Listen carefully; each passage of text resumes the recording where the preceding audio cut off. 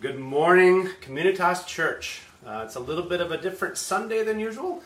Obviously, we're not meeting in person. It's probably pretty clear to everybody that I'm not Pastor Mike. We are not located at 824 Laurel Street in Brainerd. We're actually at our house out here in Merrifield. For those of you who don't know me, my name is Chris Pence. I serve as one of the elders on the board here at church, along with Lonnie Smith and Chuck Mills. And so today we're going to just want to go through a couple announcements, and then we'll get into the service. So we're not going to be meeting in person, obviously, today, and we're not going to be meeting in person next week. Some of the folks in the worship team either have come down with COVID or have come in contact with somebody who does have it. And so we just wanted to be safe and have more of a distant virtual gathering today. There'll be some information coming out either by email or check maybe for some video from Pastor Mike maybe on Facebook. But even though we're not meeting in person, we still need volunteers.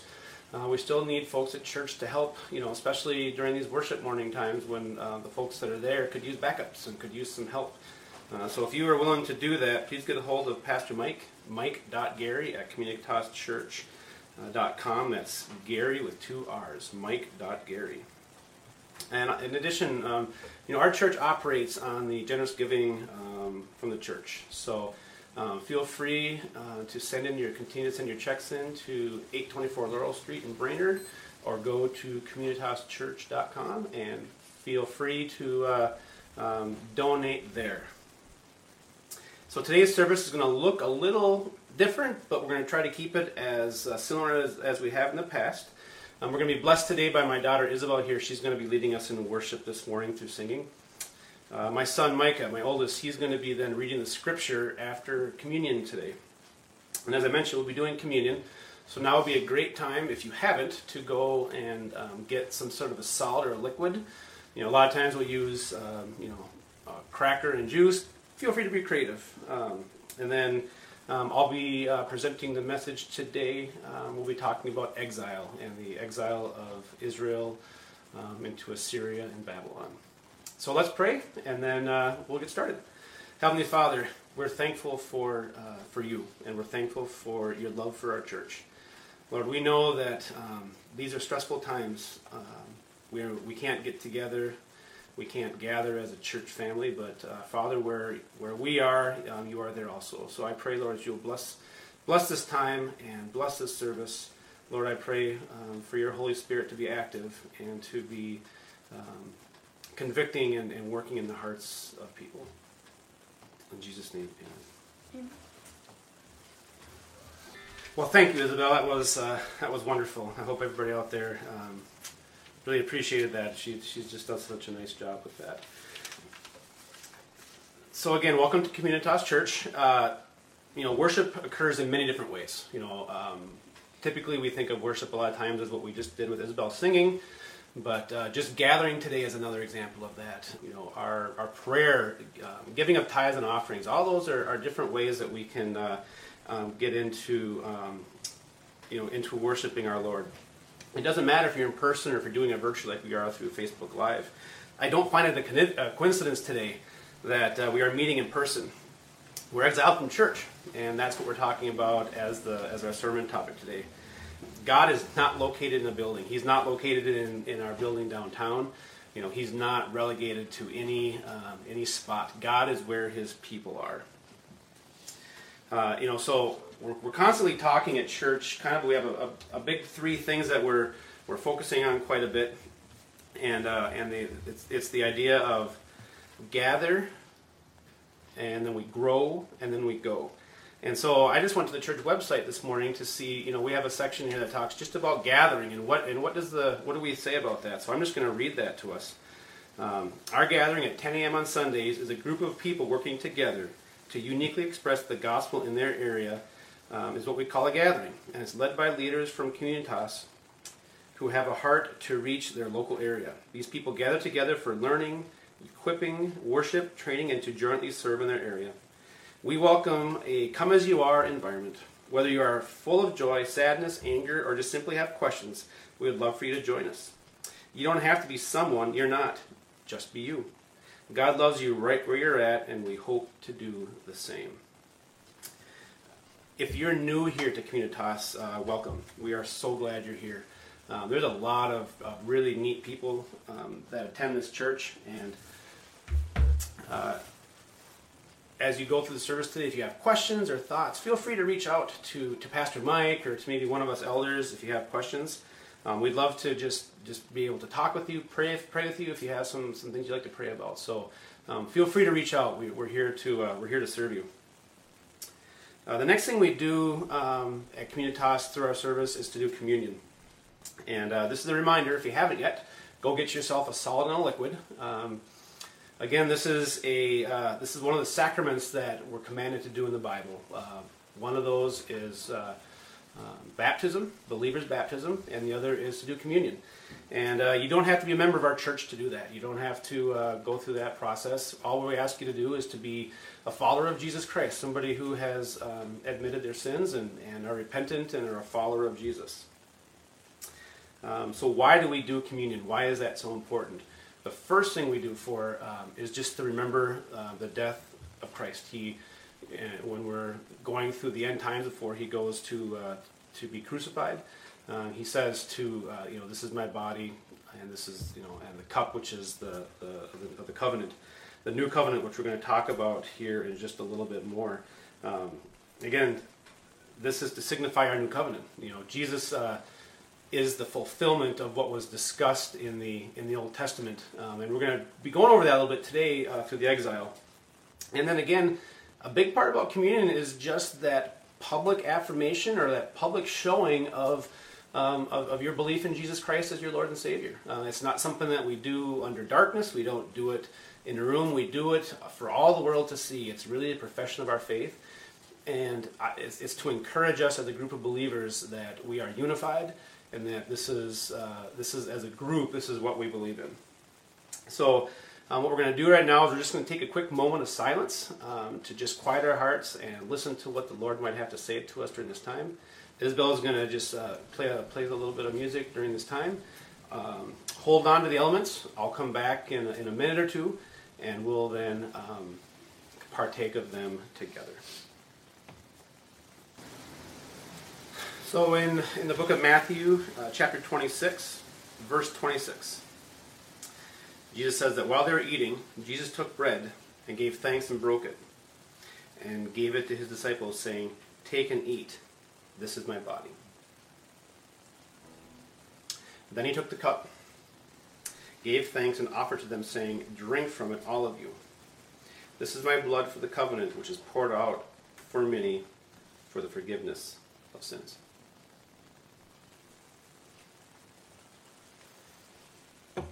Lord, we're grateful for communion and the representation that it does for your body and for the blood that you poured out for us, Father.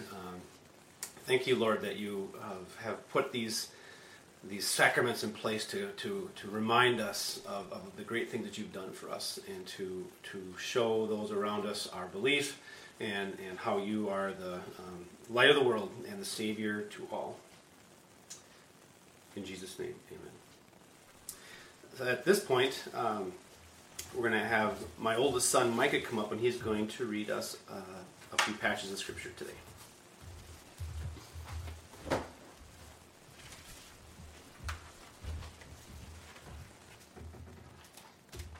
I'm going to be reading Deuteronomy 31:16 through 18, 2 Chronicles 36:11 through 21, and Jeremiah 31:31 through 34. And the Lord said to Moses, "You are going to rest with your ancestors, and these people will soon prostitute themselves to a foreign god of the land they are entering. They will forsake me and the covenants I made with them. And in that day I will become angry and then forsake them. I will hide my face from them, and they will be destroyed. Many disasters and calamities will come on them, and that day they will ask, 'Have not these disasters come on because our God is not with us?' And I will ask, and I will certainly hide my face in the day, because of all their wickedness and turning to other gods." Then I'll be reading 2 Chronicles 36:11 through 21. Zedekiah was 21 years old when he became king, and he reigned in Jerusalem 11 years. He did evil things in the eyes of the Lord, his God, and did not humble himself before Jeremiah the prophet, who spoke the word of the Lord. He also rebelled against King Nebuchadnezzar, who had made him take an oath in God's name. He became stiff-necked and hardened his heart, and would not turn to the Lord, the God of Israel. Furthermore, all the leaders of the priests and the people became more and more unfaithful, following all detestable practices of the nations and defiling the temple of the Lord, which he had consecrated in Jerusalem. The Lord of the God of our ancestors sent word to them through his messengers again and again, because he had pity on his people and on the dwelling and on his dwelling place. But they mocked God's messengers, despised his words, and scoffed at his prophets, until the wrath of the Lord was aroused against his people, and there was no remedy. He brought up against the king of the Babylonians, who killed their young men with the sword in the sanctuary, and did not spare young men or young women, the elderly or the infirm. God gave them all into the hands of Nebuchadnezzar. He carried to Babylon all the articles from the temple of God, both large and small, and the treasures of the Lord's temple, and treasures of the king and his officials.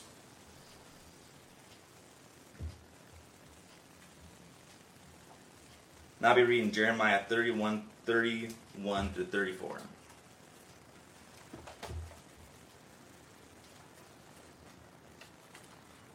The days are coming, declares the Lord, when I will make a new covenant with the people of Israel and with the people of Judah. It will not be like the covenant I have made with their ancestors, when I took them by the hand to lead them out of Egypt, because they broke my covenant, though I was a husband to them. This is the covenant I will make with the people of Israel after that time, declares the Lord. I will put my law in their minds and write it on their hearts. I will be their God, and they will be my people. No longer will they teach their neighbors or say to one another, know the Lord, because they will know me, from the least of them to the greatest. For I will forgive their wickedness and will remember their sins no more. Thank you, Micah. Appreciate that. And Lord, we're so grateful for the Word, for the Bible, that we have the freedom to read, Lord. We pray for those in other parts of the world who don't have that, Lord, that you will keep their faith strong, that you will provide opportunities for them to have access to the Bible, Lord, and help us, Lord, to never take it for granted. Help us, Lord, to always be grateful for to have the Bible and to be able to read it without persecution. In Jesus' name, amen. You know, the concept of exile in Minnesota is definitely something that we as Minnesotans understand. Minnesota winters here can seem like exile. It feels like a lot of times we're on a cold, desolate planet. Even made worse this year by setting record for snow in October. If it had not melted with this last batch when it was about 70 degrees, I was doing a little bit of math in my head, we would be looking at around 7 months of having snow on the ground. I like snow. My wife doesn't like snow so much, but it's that cold too that gets to you. The COVID pandemic has definitely caused exile. For some, it's been exile from work. For us, like today, it's been exile from gathering in person. A lot of our elderly folks have been exiled in nursing homes and with an inability to be visited, to go see them. Megan's grandma recently passed away, and the last time we actually got to see her would have been back in March. So it's exile can come in many different shapes and forms. Probably the most painful exile that I can think of is being a Vikings fan. We all know very well what it's like to be exiled from the Promised Land, to never get a Super Bowl. So since January, we've been going through the Torah, or the first 5 books of the Bible. I personally have not spent a lot of time in the Old Testament prior to this, but I will say that this series has probably been one of the more interesting ones that I've had a chance to participate in. I guess what it has shown me is how God's plan of redemption started in the Old Testament. It didn't start at Christmas. It didn't start, when we celebrate, Jesus coming to live with us. God had this plan through the centuries, and that's just been a real eye-opening experience for me through this. So, as we've been studying the Torah, the first 5 books of the Bible, we've been studying as Israel was leaving Egypt and then heading over to where God had promised them to go to the Promised Land. And then They make some errors, and then God says, well, we're going to walk around the wilderness for another 40 years because we've got some more things to learn until you're ready to step into that next step of moving into the promised land. Then last week we read a little bit about King David and King Solomon, kind of, Israel at its high point, where, they're somebody at this point. They're known in the area. God is with them, and God is with David and Solomon, and the temple is built. But you can sense as you get towards the end of that, there's trouble on the horizon. God has been sending prophets to talk to the kings for years. As we get closer towards the exile, you hear a lot of Ezekiel and Jeremiah. And they're warning Israel of God's impending judgment if they continue to not follow the law. The kings don't listen, and repeatedly, over and over, they do what is sinful in the eyes of the Lord. We'll talk more about what that looks like a little bit later. So finally, the punishment comes, but it comes in phases. It doesn't come all at one time. So you have first the exile of the northern kingdom of Israel, because there was a split where Israel split and Judah was the kingdom to the south. And so you first had Israel to the north, and then about 135 years later, give or take, that's when Judah goes into Babylonian exile. So it was around the first attack on the northern kingdom was around 732, and that's when captives began to be taken away from Israel and moved to Assyria. About 10 years later, in 722, King Sennacherib, he came in and finally did the last of the deportations, took the rest of the people away, and then Samaria, which was the capital, was ultimately destroyed. The thing to keep in mind about Israel to the north was that they were not given the opportunity to go home. As we'll find as we look further, especially into next week, about the temple, and that we'll see that Israel doesn't get to come back home, but Judah does. The Babylonian, the next exile happens when Babylon comes in and overtakes Assyria. At that point, Judah was really not a sovereign nation. It was under had the oversight of Assyria. Money was being paid to Assyria, kind of in a way to, for protection maybe, to keep them safe. And so then Babylon is now in charge in the area, and this has happened in the late century BC. And then Nebuchadnezzar comes in and he destroys the temple. He plunders Jerusalem. He takes the king Jehoiakim and all of his court and everybody back to Babylon. And then this was, I guess I should back up, this was before the temple was destroyed. So King Zedekiah was appointed a king in his place at that point. And again, Zedekiah did what was wrong in the eyes of the Lord. And Nebuchadnezzar returned again, and this time took everything down. Everything went down from the walls. The temple was taken down, and King Zedekiah was blinded and taken to Babylon with the others. When our kids were young, I used to read Bible stories to the kids at bedtime, and I'll never forget when we were reading some of the Old Testament stories about how the kings wouldn't listen to God and it was really funny because Micah would I remember one night he looked at me and goes, "Again? They didn't listen to the Lord again." And I always just thought that was really so interesting to me, that a child could really recognize the sin that was happening and how that was separating them from the Lord. And even a child could see that problem.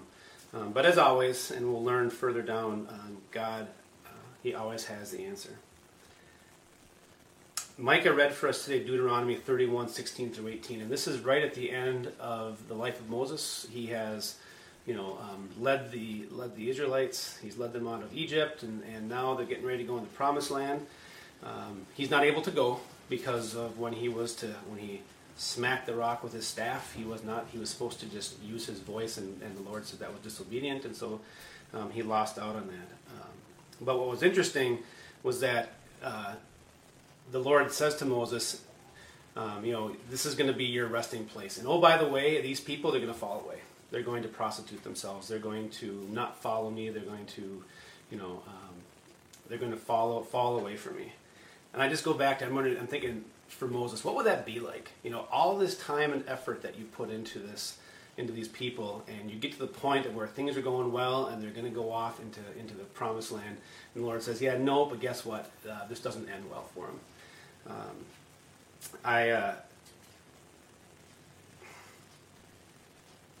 I think a lot about when, as you read through the books of like in 2 Kings, where they find the Old Testament law that's in the temple, and they read it, and all the people are repentant, and they want to come around. Well, this verse was there, so it's like, how would they have reconciled this verse when they read that, through all the different things, and they read, oh, by the way, the people are going to fall away from the Lord, and they're going to be punished.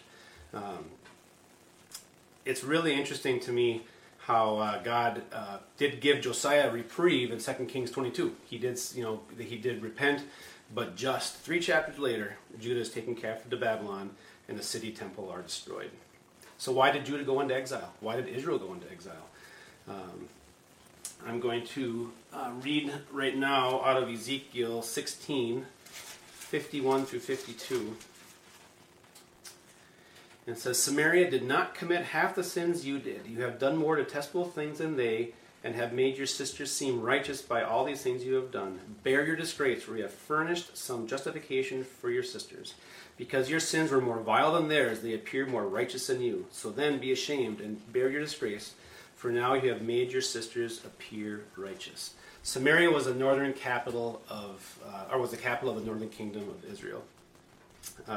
They were the first ones that were taken into exile, 722 BC, about 130 years, give or take, before Judah went into exile through Babylon. And why did Israel go first? Why did Judah go second?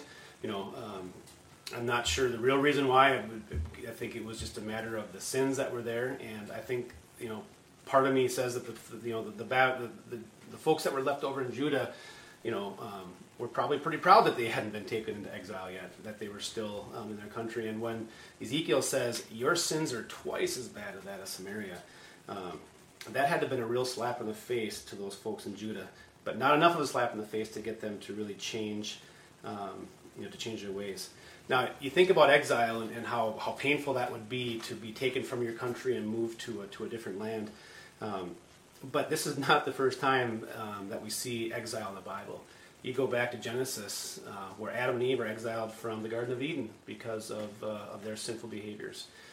You've got Cain; he's exiled from his family because of that he killed his brother Abel. Noah, he was exiled away from his people in the boat when the Lord came in and sent the flood to destroy the world. Jacob, he was exiled. He had to get away from his brother Esau, so his mom sent him to live with her brother Laban. Joseph was exiled when his brothers sold him into slavery into Egypt over jealousy. Israel itself was in exile in Egypt for years, for hundreds of years. And then they were in the desert for 40 years, another time of exile. They're not in exile under King David and Solomon during that snapshot in time, but exile is a topic understood well by the Israelites. But then you have to ask the question yourself, well, what caused that exile? And we're going to look at Ezekiel 20, 7 through 13. And what this really is, this whole chapter is just about Ezekiel basically being honest with them and saying, here's what you've done wrong. I could read the whole chapter, it would take too long, but I just pulled a short little section of it to try and highlight what I think are probably the keys to what are some of the key sins that they had.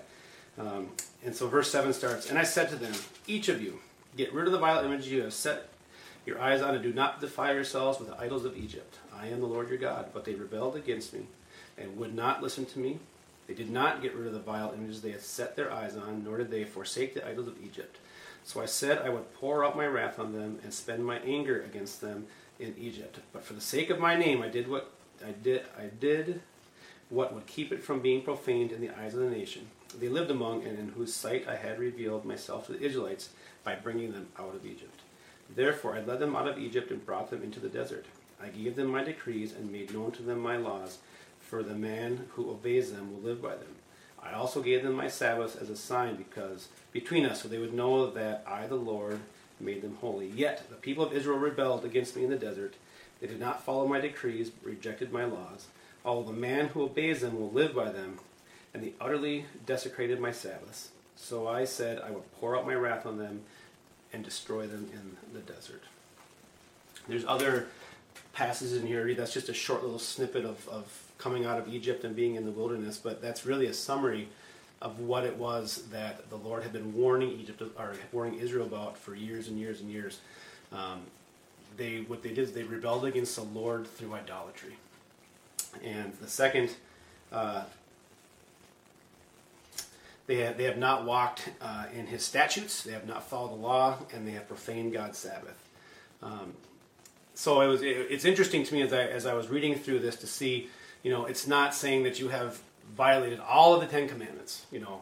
God really selected two of them out of here to be, of what was probably the most important, and that was idolatry, and the other was, to profane the Sabbath. And I thought it odd, idolatry I get, right? It makes sense. There's something that you're worshiping that's not God, but profaning the Sabbath, that's basically, honoring God by taking a rest, one day a week. So if you, I think to maybe put into an idea of what it means to profane the Sabbath, I think it means to make that day common. It means to make that day just like any other day that you would have. It's not a special day set aside. I mean, if we go back into Genesis, into the very beginning, God creates a Sabbath there. He rests. And so if the Lord of the universe needs rest, we probably do also. I think what this shows with the Lord is that, obviously we're always worried about product. What do we do? How do we make, what we produce is important. But for the Lord, that's not always the key. For Him, I think He's more concerned about process. How do you get there? How do we get to where the Lord wants us to be? The process of getting there is just as important as the product. When we go back to the idea of idolatry, again, this is probably the number one sin, I think, that was really pulling the Israelites away from God. It was something that they had struggled with in Egypt. They get out of Egypt, and all of a sudden Moses goes up the mountain to talk to the Lord, and boom, they start to make idols, the golden calf and that. So I mean, idolatry is something that this country, these folks give into really quickly and easily.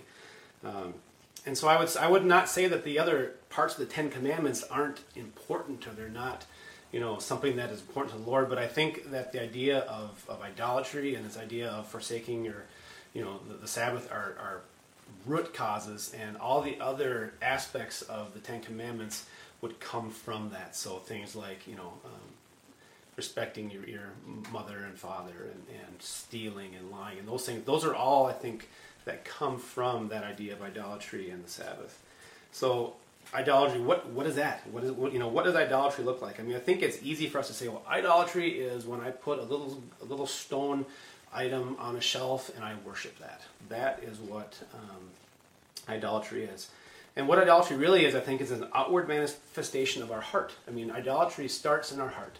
It's where do we put our attention, where do we put our time, where we put our money towards. And to be honest, and this is, a struggle in my life, I think it's a refusal to relinquish control and to submit to God. Idolatry is what happens when God is not in control. Idols, Megan and I were missionaries in Madagascar, and we came, a lot of the indigenous folks there really were into, having idols and worship them. And we would come across some of these areas, we would be in the jungle, and we'd come across some of these idols, and literally it was like a rock. And you walk up, and you're like, this is the mission, like, this is a big deal. This is one of their bigger, graven images. And I just remember Megan and I looking at each other going, really? I mean, it's a big rock, but for them that was what their idols were. But for us, it can be things like, I can be my own idol. I can be worried about myself. My spouse can be my idol, children, money, job, sports. Maybe I'm more worried about, catching the sports section on Sunday morning instead of reading the Bible.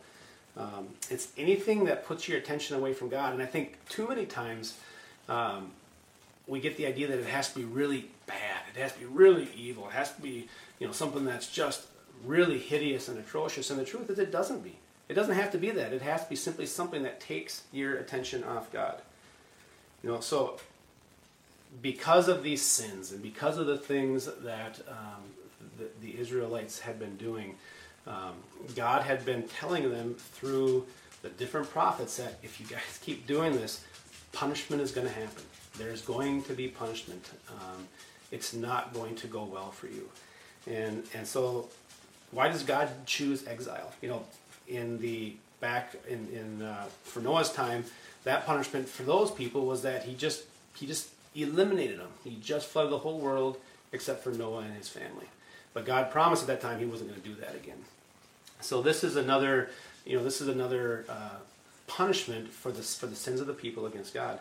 God leaves us to our choices, right? I mean, I think that's the beautiful part about being a believer in Jesus. We're not robots. We're not programmed where we have to just, love God because we have to. It's something that, we love God because of what He's done for us, and we act our life out in because of that. If I were to tell you that, all the things that I'm saying today, this next point here, I think is just really the key of the sermon, and really the key thing I want you to take away is that God is of an unapproachable holiness. I don't think we in our Western civilization realize just how amazing God is, how holy He is, and how truly set apart He is from us. He can only put up with sin for so long, right? I mean, for Him to be around sin is like, fire and ice. It's just counterproductive. It's opposite. It's something that He can't be around. But He gives warnings. He lovingly gives warnings and says, you've got to turn your ways. But if you don't, punishment will come. How serious does God see our sin? I don't think sometimes, at least for me, I recognize just when I sin what that means to God and how He perceives that. It's something that, we as believers, we can blow it off. We can say, oh, Jesus forgives my sins and it's okay. I can continue doing what I want. But there's a German theologian, his name was Dietrich Bonhoeffer, and he had this to say. And this was what he was referring to as the concept of cheap grace. Grace that comes without repentance and that. And this is what he had to say. The preaching of forgiveness without requiring repentance, baptism without church discipline, communion without confession. Cheap grace is grace without discipleship, grace without the cross, and grace without Jesus Christ. It's one of those things where God is amazingly holy, and the fact that He wants to have a relationship with us should be one of those things that our minds can't comprehend. But our sin is what creates that gap between us and God. So God's in this position now of where He's been telling the people, you know what, you've got to stop doing this. Turn back to me. Stop doing this. Turn back to me. He keeps, repeatedly saying it. Like Micah kept saying as a kid, how many times? When are they going to learn? They aren't going to learn on their own. And that was the big message. So what does it take to get your attention? What does it take for God to really show you that He's serious, that He means business? For the Lord, God is willing to burn His house down. He's willing to have His city destroyed. He was willing to do this. He was willing to leave the temple. He was willing to actually physically, His Spirit was no longer in the temple. So why would that be? Why would God's Spirit no longer be in the temple? Because the people weren't there. The people weren't in the temple, right? The people had left. When you read through Ezekiel and Jeremiah, you see these terms about defiling the temple. They were doing things in the temple that were far from being something that God had commanded in the law. And it was appalling. It was sinful. And so God left. But He's still with the people. He hasn't left the people. The people have left Him. And I think that's a message that a lot of us have in our life, is that, we can, ask God, where are you at, Lord? Where are you? And a lot of times the Lord's like, I'm right here. Are you going to come alongside me? That's the big question. So how far will God go to bring His people back? Far enough to kick them out of the country and send them into exile for years. 70 years is how long they were gone for before the Persians came into power and were to begin to allow folks to come back and start rebuilding the temple and start rebuilding the wall and that. And that's a discussion that we'll be having next week about that. But today we're talking about them actually just taking the exile and what that means. God is wanting to root out the sin in the folks, and exile, I believe, is a way that he's using to get their attention. So I know, like, when I used to read the Old Testament, I just read a lot of rules and a lot of things. Do this, do that, do this, do that. And I always felt it was really negative. And so I didn't really read much in the Old Testament because of that reason. But as you read through it, as usual, you begin to find out that God has a plan. And, God is never resting. He always has a plan for us. And so I'm going to read Jeremiah 31, chapter 31, verse 31 and 32. And the time is coming, declares the Lord, when I will make a new covenant with the house of Israel and with the house of Judah. It will not be like the covenant I made with their forefathers when I took them by the hand to lead them out of Egypt, because they broke my covenant, though I was a husband to them, declares the Lord. This is the covenant I will make with the house of Israel. After that time, declares the Lord, I will put my law in their minds and write it on their hearts. I will be their God, and they will be my people. No longer will a man teach his neighbor or a man his brother, saying, Know the Lord, because they will know me, from the least of them to the greatest, declares the Lord. For I will forgive their wickedness and will remember their sins no more. This is not a renewal of the previous covenants that God had put in place with the Israelites. The covenant with Abraham, the covenant with Moses. Those were covenants that the people had things to do. They were responsible for part of it. God was responsible for part of it. The people could never hold up their end of the bargain. That covenant has been broken repeatedly by the Israelites. If you jump forward, though, into the book of Matthew, it's the passage that Jesus, at the Lord's Supper, while they were eating, Jesus took bread and gave thanks and broke it and gave it to his disciples, saying, Take, eat, this is my body. Then he took the cup, gave thanks, and offered it to them. Drink from it, all of you. This is my blood of the covenant, which is poured out for many for the forgiveness of sins. This is the new covenant. I've read these passages for years, and about this covenant, like, oh yeah, Jesus got a covenant with us, and he's going to sacrifice and die on the cross for our sins. I didn't put it together that this is a culmination of what was discussed back in the Old Testament with Ezekiel and Jeremiah. So the context of this now is so much more broad that it helps me to really understand what does the new covenant mean compared to the covenants that were in place prior. The second point is that God will put his law in the heart of his people. I think this is probably one of the other key points I think we really need to focus on today. I think as Christians, we underestimate the power of the Holy Spirit in our lives. The Israelites back in their time, God was with them. They had the tabernacle, and God was there, fire by night, cloud by day. God was there, but the people, God didn't dwell with the people. They weren't his temple. They weren't like we are today. They're not the tabernacle. At that point, there was still this big gap between the people and God, because there was no way to get across that. There was no bridge available to the Israelites. So they had to do these. So God gave them the law. He gave them these different things to do to try and atone for their sins on a temporary basis, but it wasn't able to be permanent. Those sacrifices that the Israelites were doing back then were not an ultimate sacrifice that only Jesus could provide for the new covenant. We have the Spirit of God within us, and that is the part that helps us to obey and follow what the Lord commands us to do. The Israelites didn't have that. They were left to pretty much their own demise, their own choices. We have the Holy Spirit in us, and I think that is something that we need to recognize and truly ask ourselves, have we given our life to the Lord enough that the Holy Spirit is the one guiding us, giving us wisdom, leading us as we go through life? If we go back to Jeremiah again, I think that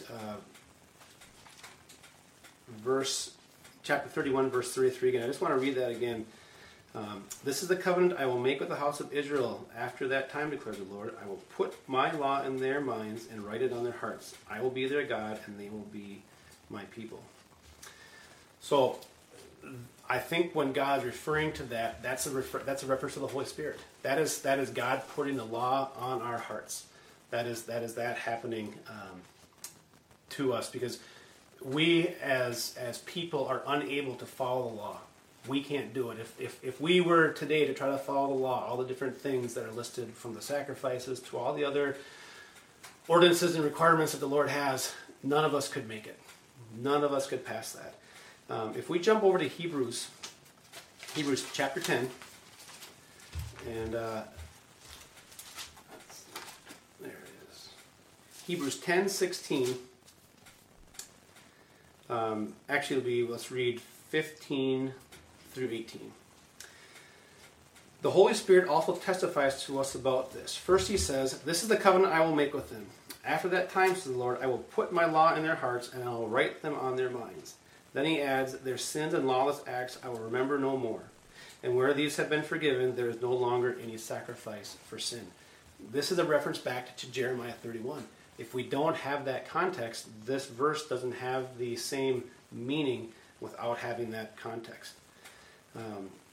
Again, as I said before, the Holy Spirit is that power within us, that's the law that God puts on our hearts. God's Spirit, it's what we need to fight sin and to fight that temptation and to fight not following the Lord's, the ways of the Lord. But the Holy Spirit is also there to guide us and to when we read the Bible, the Holy Spirit enlightens us and the Word has meaning as we learn the depth of what the Word says. Ancient Israel did not have that. They did not have the Holy Spirit on their hearts. Point number 3 I want to make today is that God will forgive the sins of His people. I think that's a point that everybody wants. Everybody wants to know that their sins are forgiven. And it's not just that atonement that was done on a yearly basis by the high priests or the sacrifices that they were making to remain in that right relationship with God. This is an ultimate sacrifice, the full restoration of the people. And that jumps back again into Jeremiah 31, verse 34.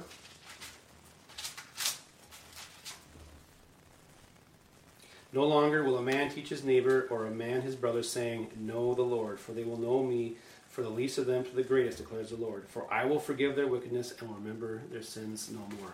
So under this new covenant that Jesus is shepherding in, God will forgive our iniquities and no longer remember sin. I mean, just that concept of not only does He forgive it, He doesn't remember it. How many times have you been in a relationship with somebody where somebody has wronged you bad? They've done something that was really hurtful.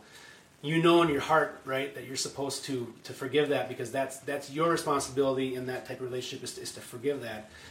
But it's not easy to forget, right? You when you're around that person, I've forgiven you, but I'm going to be a little cautious around you. I'm going to stand back. I remember what happened. I've forgiven you, but I remember when the Lord says He forgives. Not only does He forgives, He doesn't remember. That truly shows the depth and the love of God, of how much He really, really. How far He is willing to go to have that relationship with us, because it's my thought. The Lord can't have that relationship with us, even if He forgives us, but still remembers our sin. I'm not sure we can have that relationship with Him just because of that aspect of remembering the sin that we've done. God has completely wiped away our sin, and He has forgotten it. So Jesus inaugurates in this new covenant with His blood being shed, death, and resurrection. If we jump back into Hebrews again, and we're going to look at chapter 8, verses 6 through 13.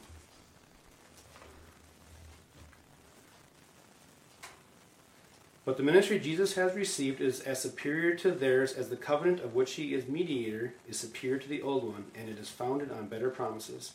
For if there had been nothing wrong with that first covenant, no place would have been sought for another. But God found fault with the people and said, the time is coming, declares the Lord, when I will make a new covenant with the house of Israel and with the house of Judah. I will not be like the covenant I made with their forefathers when I took them by the hand to lead them out of Egypt, because they did not remain faithful to my covenant, and I turned away from them, declares the Lord. This is the covenant I will make with the house of Israel. After that time, declares the Lord, I will put my laws in their minds and write them on their hearts. I will be their people, and I will be their God, and they will be my people. No longer will a man teach his neighbor or a man his brother, saying, know the Lord, because they will all know me. From the least of them to the greatest, for I will remember their wickedness, and I will forgive their wickedness, and will remember their sins no more. By calling this covenant new, he has made the first one obsolete, and what was obsolete and aging will soon disappear. Again, another reference back to Jeremiah. My life has a lot of things in common with this exile. For me, I've always struggled with being satisfied in life, with having joy, of being happy where I am. I've always looked to the next thing. Oh, if I can just do this, I'll be happy. Oh, if I just get married, I'll be happy. Oh, if I just, if I can just have kids, oh, that'll be what I'm looking for. It's been always this next thing I've been looking for, to make me happy. I got married to Megan. We got married back in 1999. I accepted Jesus back in 2000. But there's always been this struggle with me about where do I find my sense of joy? Where does that come from? So in 2008, we moved down here to Brainerd. We were living up in Walker. I had lost my job, and I got this new fancy job in Brainerd. And it brought a lot of prestige. People really knew me. I was making more money. I had a nice house. I had some power. I had authority over certain things, and that became an idol. That became an idol for me so quick. I was so proud to see my name in the newspaper, to hear my name on the radio, or to be on the TV sometimes. All these things, and it was so. I was so proud of that. It was such a big deal. But that began to take away from a lot of things in my life. That became so important. And it became important to the detriment of my marriage, to the detriment of my family, and to the detriment, more importantly, of my relationship with the Lord. Recently, Caleb's has brittle bone disease, for those of you who don't know, which means he breaks bones a lot. And he recently had an accident back in August, and he took a tumble and really hurt himself. We had to get air flighted down to the cities. And I just remember at that point being like, God, I'm upset. Why would you do this to my son? Why would you do that? And just being really, really angry and upset about that. And so a friend of ours said, well, I know somebody who's a counselor. He just talks to people about stuff like this. And I went up, and I've been meeting with him for the last few months. And he's been asking me, so how's your relationship with the Lord? I'm like, good, fine. He's like, well, tell me about it. And I tried to tell him about it, and I didn't have much to say. I didn't have a whole lot to say. He was basically accusing me of having a lot of head knowledge about the Lord, but I was struggling with where he was in my heart. And I think that's something that I've been struggling with. And now I realize that I was taking God and I was setting him off to the side, kind of like my little genie in the bottle, right? He was over here, and if I needed something, I'd go to him. If I needed to put something, I'd put a quarter in and I'd ask, and if I didn't get it, I'd be like, oh, geez, God, what? Don't you love me? Don't you care for me? But there wasn't this relationship thing. It wasn't this knowing God thing. It was this expectation of what God could do for me. We've been doing a family devotion lately, and we've been listening to this guy named Tim Tebow. Maybe some of you know him. He's a athlete, college athlete, played some in the NFL. Super good guy, motivational speaker now, but he's a Christian guy. And he had a comment the other day in one of our devotions that we watched it on the video, and he said, "It's not who you are, but whose you are."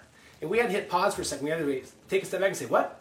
What did he say? Is that even proper English?" But we had to step back and say, it's the concept of it's not who I am, but whose I am. Who do I belong to? And if you don't have the Lord to hold on to, if you have these worldly things to hold on to, they're not solid. They're not. It's not an anchor. Have you gone through your wilderness moment? Have you experienced tough times? I'm sure we all have. How does that impact your view of God? If your view of God is such that He is there to just give you what you want when you want, kind of a genie in the bottle thing, you're going to be disappointed because that's not the relationship that God wants with you. God wants to have that relationship with you where you're talking to him, your life is about him, you're devoted to what he calls you to do. So lately, for me with Caleb, I've been carrying a lot of burdens. A lot of these burdens I've been carrying for years. And, I was reading the passage in Matthew where Jesus says, my yoke is easy and my burden is light. And I always read that going, I don't even know what that means. But I read that about maybe 3 months ago when I just clicked and went, really? Is it really? And so I remember saying, Lord, I can't do this. Will you take it? And I just remember this feeling in my heart saying, I got this. I've been waiting for you to give this to me. I've been here the whole time. And so if there are things on your heart that are just weighing there, Jesus is there and he's willing to take that. He is willing to take that on. I tell you, I have never felt so free. I'm getting used to it. It's not perfect. You can ask my wife. I'm kind of a troublesome husband sometimes. It can be kind of a pain in the butt. You should be, buying her coffee as a reward for putting up with me over the years. But I tell you, it's having that freedom has improved my relationship with my wife. It's improved I'm not holding these burdens that I used to have. God has established this kingdom through Jesus, through this new covenant. It's established. Jesus doesn't ask us to build his kingdom, right? The kingdom is built. God is asking us to acknowledge that, to participate into that, to accept that. I wasn't there. I was building. I was a builder, but I wasn't building God's kingdom. I was building my kingdom.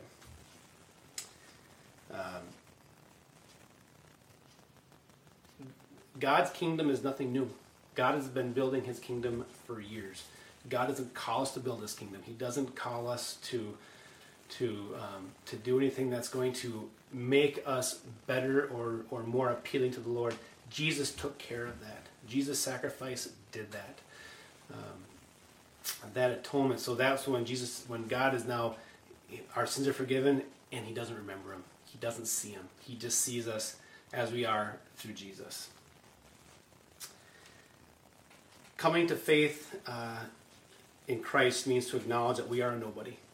And for me, that is nearly impossible to do. I was raised in a family where you worked hard, you got what you got, and you put the effort in, and nobody did anything for you. And I'm proud of that. And I'm grateful for the upraising that my parents gave me. But for me, that has become an idol. That was something that was, I can do it. I didn't need the Lord because I could take care of it. I can do this. And God let me do it for years, right? Years and years the Lord let me do it. He let me be on my own. In the last couple of years, last few years, probably the last even more than that, some things have been happening to me. And God's like, are you sure you got this? And I'm over here, I'm getting wrecked, right? I'm getting creamed. I'm going, yeah, I got this. Oh, I got this, I can do it. And I just keep getting weighted under this burdens that I couldn't handle. But in my mind, I said I did. I said I can. And it turns out that I can't. So the question is are you willing to humble yourself? Are you willing to say, my value, who I am, is because of what Jesus has done in my life. It's not who I am, but it's whose I am. Whom do I belong to? And I belong to the Lord.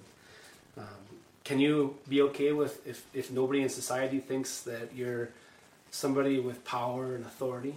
Can you humble yourself to do that? I was reading on Billy Graham last night, BillyGraham.com, and just really talking about when Jesus was talking to the rich young ruler. Jesus looked at this rich young ruler, and the ruler said, "Well, what does it take for me to get to heaven?" And Jesus said, "Give up all you have and follow me." And he walked away sad. He couldn't do it. Right? There's no doubt that he might have done his best to follow the Ten Commandments, but he couldn't get past that idea of coveting or that sinful nature that he had. And I think Jesus' words in that area are a solemn warning to us that earthly success does not mean that you get into heaven. You can do all the greatest things in the world down here, but if you haven't accepted Jesus as your Savior, none of that matters. None of that matters. So maybe today you're exiled from God. Maybe today you feel like you're so set away from God that there's no way he could forgive you. You don't know what I've done, you might say. You don't know how bad I've been. You don't know all the rotten things that I've done. Or maybe you've got it all under control like I did. Maybe you don't need God, and maybe things are ready. Maybe you've got it covered. I don't think it's a coincidence today that you're hearing this message, and I think this is the Holy Spirit kind of knocking on your door and possibly convicting you of some sin in your life, convicting you of a need that you're not enough, that you can't do it, convicting you that God loves you. He loves you enough to send his son down to die on the cross for your sins. Maybe God is asking you to repent and turn from a sin that you've got that's just been causing problems in your life. You know, we go through times in life, and God can use those to further his kingdom and to get our attention. So maybe today you're going, you know, I don't know about this Jesus thing, but I'm interested. I've tried my own. I've gone my own way. I can't do it anymore. And I want to give my life to Jesus and let him take control. If you do, and if that's something you're interested in doing, there's just a simple prayer I want you to pray with me right now. It's not real complicated. It's very simple. It goes like this. Dear Lord Jesus, I know that I'm a sinner, and I ask for your forgiveness. I believe you died for my sins and rose from the dead. I turn from my sins. I repent, right? I turn from my sins and invite you to come into my heart and life. I want to trust and follow you as my Lord and Savior forever. Amen. If that is a prayer that you prayed, there are rejoicing happening in heaven right now over one person coming to the Lord. If you made this decision today, you just made the biggest decision of your life. You may not realize that you're sitting in your living room, maybe you're sitting in your car, maybe you're using your phone. You have made the single most important decision you could ever make in your life, and I couldn't be more happy for you.